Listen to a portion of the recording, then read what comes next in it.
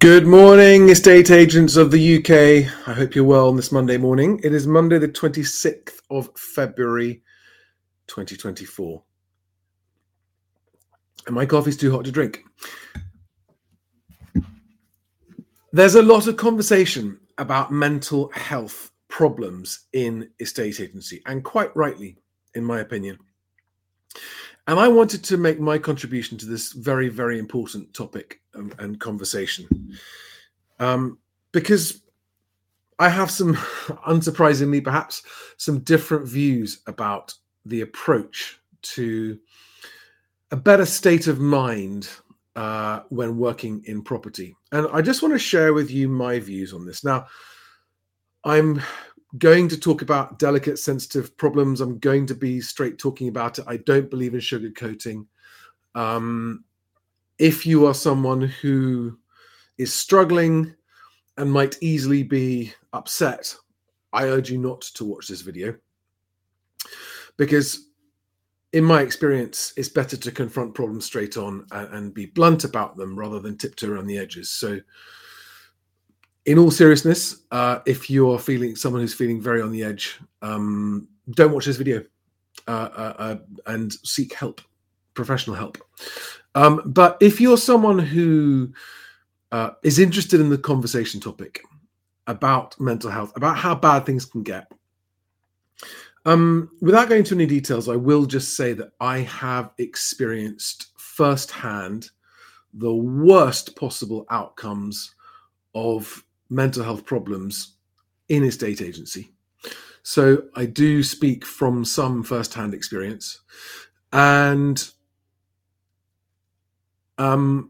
maybe you'll agree with the things I say, maybe you won't agree with the things I say. These are my observations, and all I hope is that they may be of some help.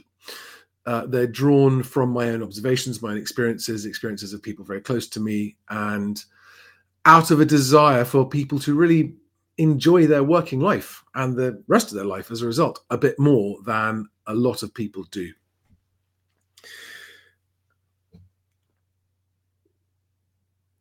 One of the first things I noticed when I became a supplier to estate agents 20-something years ago was just how badly you are treated by members of the public on a daily basis. Unfairly badly. I mean, I'm not saying that there aren't estate agents who treat the public very badly and who get treated badly in return, and there might be some who deserve it, the treatment that they get. But I remember thinking to myself, actually witnessing firsthand shocking behavior by the public towards estate agents.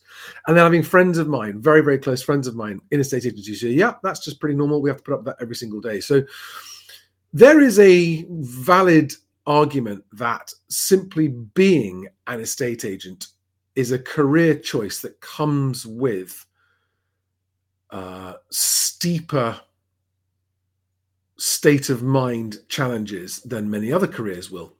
And that's why I think it is important that there is a discussion about this. Now, what can we do whenever we're struggling with our state of mind? There are lots of things we can do that are well documented that I'm not going to go into. In this video, I want to talk specifically about the industry's approach to helping estate agents with mental health difficulties and challenges. And I'm not going to mention any names, there's no point, but I want to talk through some concepts that I think work and concepts that I think don't work. And some of these are from my own personal experience as well, as going back in time when I used to have mentors and used to seek out mentors and spend time talking to them. And the bottom line is this.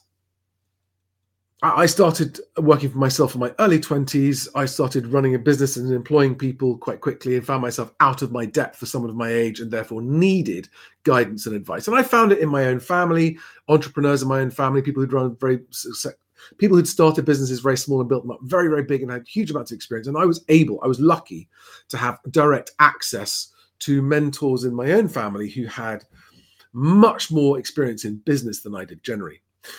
But after a few years, I began to find challenges in the mentorship that was happening. And so here are just a short list of tips that I've picked up over the years when it comes to your choice of mentor, and by the way, I am not volunteering myself as a mentor. I will never say no to someone who asks me for help if they need help seriously. If I can help, I will, but I am not volunteering my services for being a mentor. And I don't think anybody, this is part of my problem with mentoring. I don't think publicly advertising yourself as a mentor is a good idea. Because I think, and going back to my experience, there are some mentors who do it for other reasons as well as wanting to help people. I don't doubt anyone's sincerity in wanting to be of help. And of course, just being able to talk to someone can be helpful. But being a mentor is an immense, immense responsibility. And if you don't know what you're doing, you might end up actually causing someone more harm than good, unintentionally, innocently. But nevertheless, out of just a misplaced and naive sense of, hey, I want to help people, so I'm going to be a mentor, and with no more justification for it than because I'm in the same industry and I've had these struggles. It boils down to this: the choice of mentor and the choice, because I don't think a mentor should accept every request. As a mentor, I think mentors should reject certain requests if the grounds are, I'm sorry, I don't have personal experience of the problem that you are facing, and therefore I cannot, in good conscience, offer you quality mentorship. I would love to help you find someone who can, right? There is a real risk of doing more harm than good as a mentor, even though you want to do good, right? Just wanting to do good doesn't mean you won't inadvertently cause some harm. Now, there's a very high-profile organization in our industry that offers mental health support, and it does a lot of good. I was invited to be a founder member of that, and my answer was yes, but not publicly. I don't want to advertise it, and I was turned down because you have to do it publicly because the organizers want it done publicly, and so therefore instantly and automatically I didn't like that. There's a publicity aspect to this. We're getting good publicity on the back of the mental health problem, and that to me didn't sit right. So I was like, listen, someone wants to ring me for help. Anyone can ring me for help if they think I'm in a position to help them, and if I can, I will. But no, I'm not going to put my name to something which is basically, as I saw it to begin with, a bit of a PR, publicity, and self-serving exercise for some of the people. I'm not doubting the sincerity of a desire to help at all. I'm just saying that I don't think it was entirely for the best reasons. I think there were other reasons as well that for me undermined it. So, okay. If you're someone who would like a mentor and wants to have a mentor to talk to help you through your problems, my suggestion to you is this. Don't look for people who are advertising themselves for the reasons I just said. Look for someone, preferably that you know or know of already and can be introduced to, who has personally solved whatever the problem is that you are facing right now. Right? Because a mentor who has successfully overcome the challenge you're facing is best placed to talk from a position of experience and say, this is how I managed to overcome the problem you're now experiencing. And if you don't find a mentor like that, you're going to end up with a mentor who just wants to help but can't. And they'll talk to you a lot, but actually doesn't help. And that doesn't help. In fact, if anything, that can end up making things worse, especially if they give you advice or suggestions that are misplaced because they don't actually have experience of what you're trying to solve. So I would say if you want to find an in-person mentor, make sure you find someone who has solved, not someone who suffers. It's always good to talk to other people who are suffering the same problem as you and to share. If you want to do that, that's always good. To just find people who are sharing your challenges, that's always constructive. But if you're seeking a mentor is a position of real responsibility and and value, and it must be someone who solved the problem. And I can remember going back now, some of my earlier mentors, and I was very lucky. I had some amazingly senior and experienced and successful mentors. But I quite quickly came to realize that, hang on a second, these guys' success isn't the kind of success I'm after. And the particular problems that I've got to solve, they haven't been through. So they're no longer the right mentors. And I started looking for mentors who had actually overcome the problems I was having. And in the end, I ended up realizing that I didn't personally know anybody who'd solved the problems I was having. So I started looking online for people who were blogging or vlogging or writing or talking about the problems that I had encountered. And that's where I actually found and at the end of this video, I'm going to talk about the person who has become my longest term mentor. Because it really, really was actually life-changing finding that mentor. So that's the first thing. Choose your mentor incredibly carefully and make sure it's someone who has overcome the problem that you are struggling with. That's point number one. Number two, as I've said, don't be a mentor to someone if you haven't solved their problem. Now, a lot of people who are working for themselves are looking for mentors. I found they've been really successful in business. Therefore, they'll be a great mentor. Well, many of the people I know who've been successful in business have not been successful in happiness and in mental health and in other areas of their life. And if you go to those guys for guidance and advice and support, you will be getting potentially very harmful guidance. Now, that brings me on to the next point. Okay, so number one, choose your mentor. Avoid public mentors and choose a mentor that you've picked privately, personally, because they've solved your problem. Number two, don't be a mentor to someone whose problem you haven't solved. Number three, okay, this is, I think, the elephant in the room of the whole industry. I think that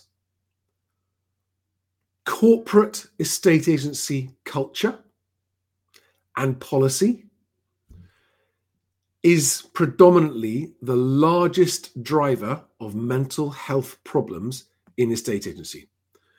I am not saying all corporates are worsening mental health in estate agency, because there are some who don't. There are some corporates where there's actually a very positive corporate culture and it's a positive place to be, and there is positivity and support, and there are a lack of toxic policies and cultures. But And I have seen this firsthand myself personally in multiple corporations. Not all of them. I have also seen some where this doesn't exist. But the things that are expected of you as a senior manager, as an area director, area manager, branch manager, are not conducive to your state of mind. They just aren't. And a lot of you know that. And it's difficult because you're like, well, this is where I make my living. I mean, I can remember an individual who was senior in a very large corporation, who was a friend of mine, coming to me some 20 years ago, just saying, I don't know what to do. I can't earn this much money anywhere else, but my job is making me unwell. And actually, it was a horrible piece of foresight to what then happened for that person later down the line. And if you're someone who is in that situation where you are struggling with the environment or the culture within which you work, is it worth it? Is it worth staying there if it's actually causing your state of mind to deteriorate and decline? Because if not, I would urge you to seek alternative employment within the industry in a better culture.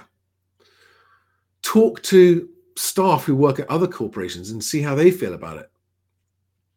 But don't stay in a toxic corporate culture and then be surprised when it fucks you up. All right? That's point number one. So that's corporate.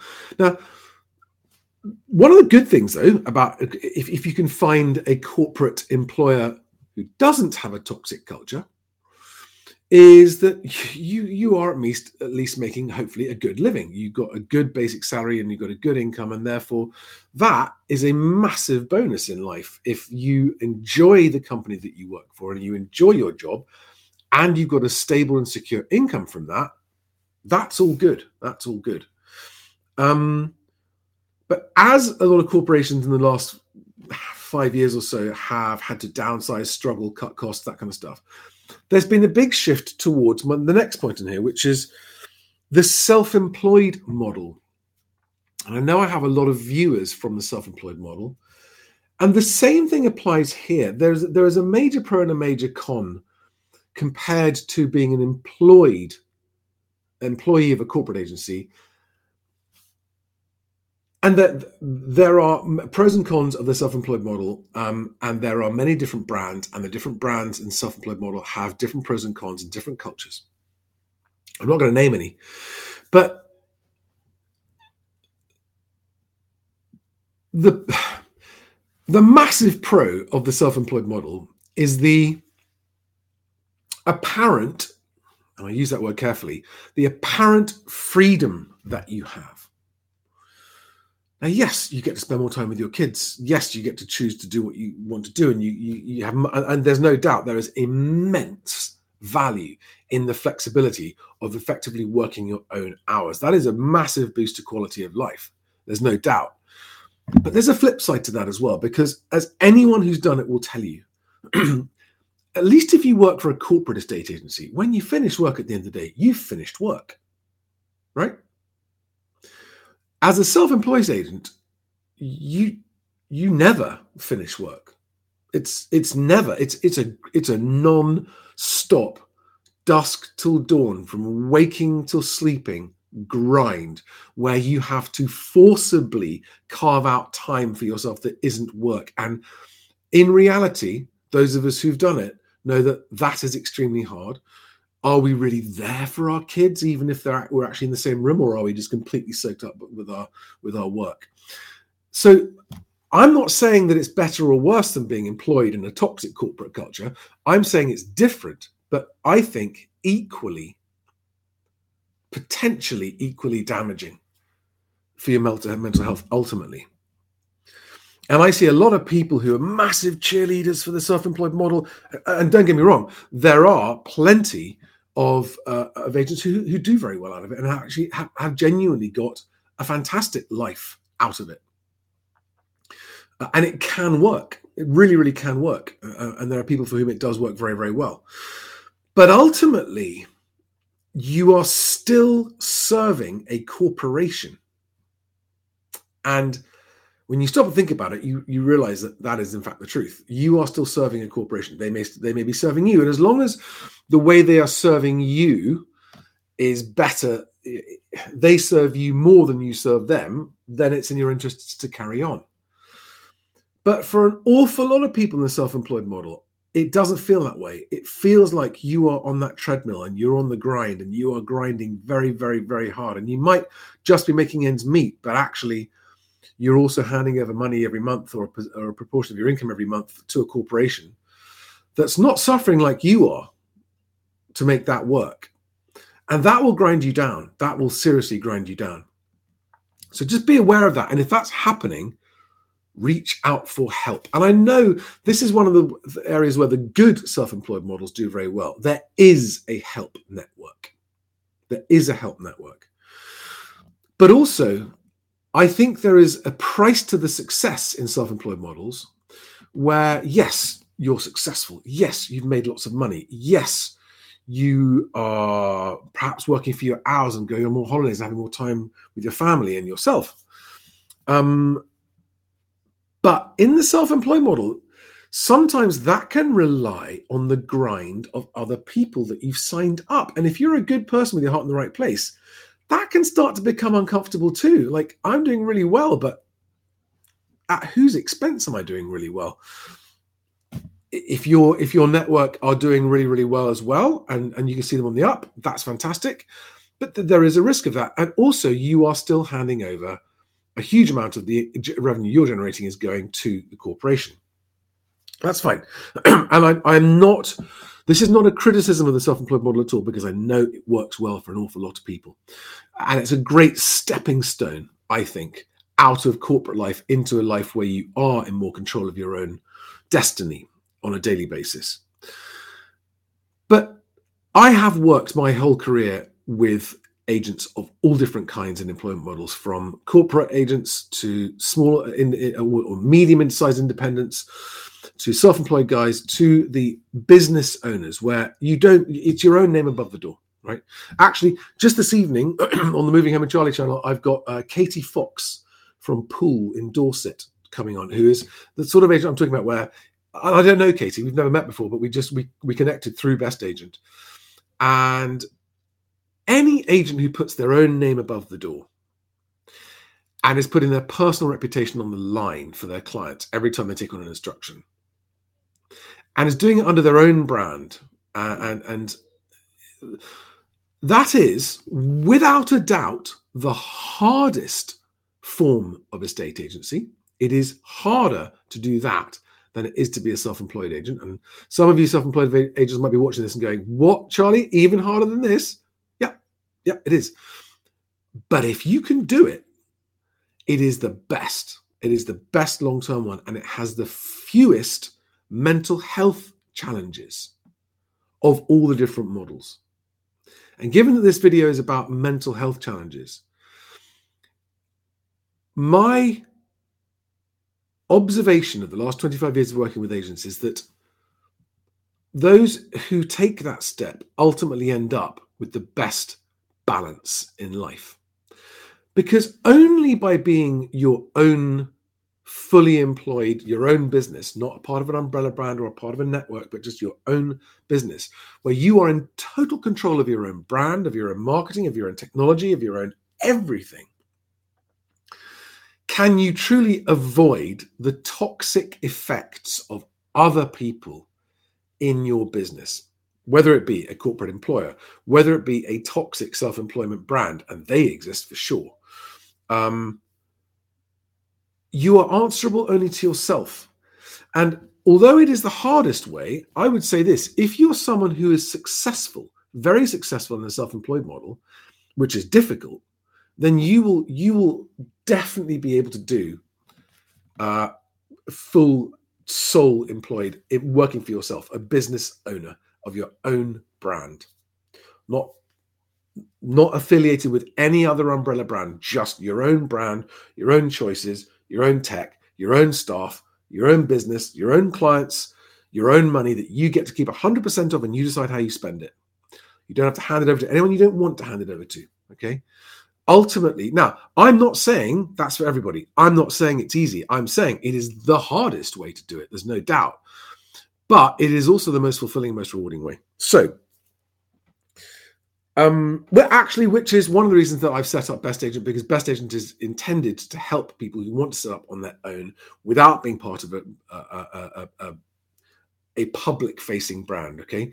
It's there with no strings attached to support people who want to step out on their own and make sure that they have the same bite at the cherry of all local instruction leads as everybody else does. That's why I've set up Best Agent. One of the reasons to set up Best Agent is to try to help the public find those really conscientious self-employed agents more easily.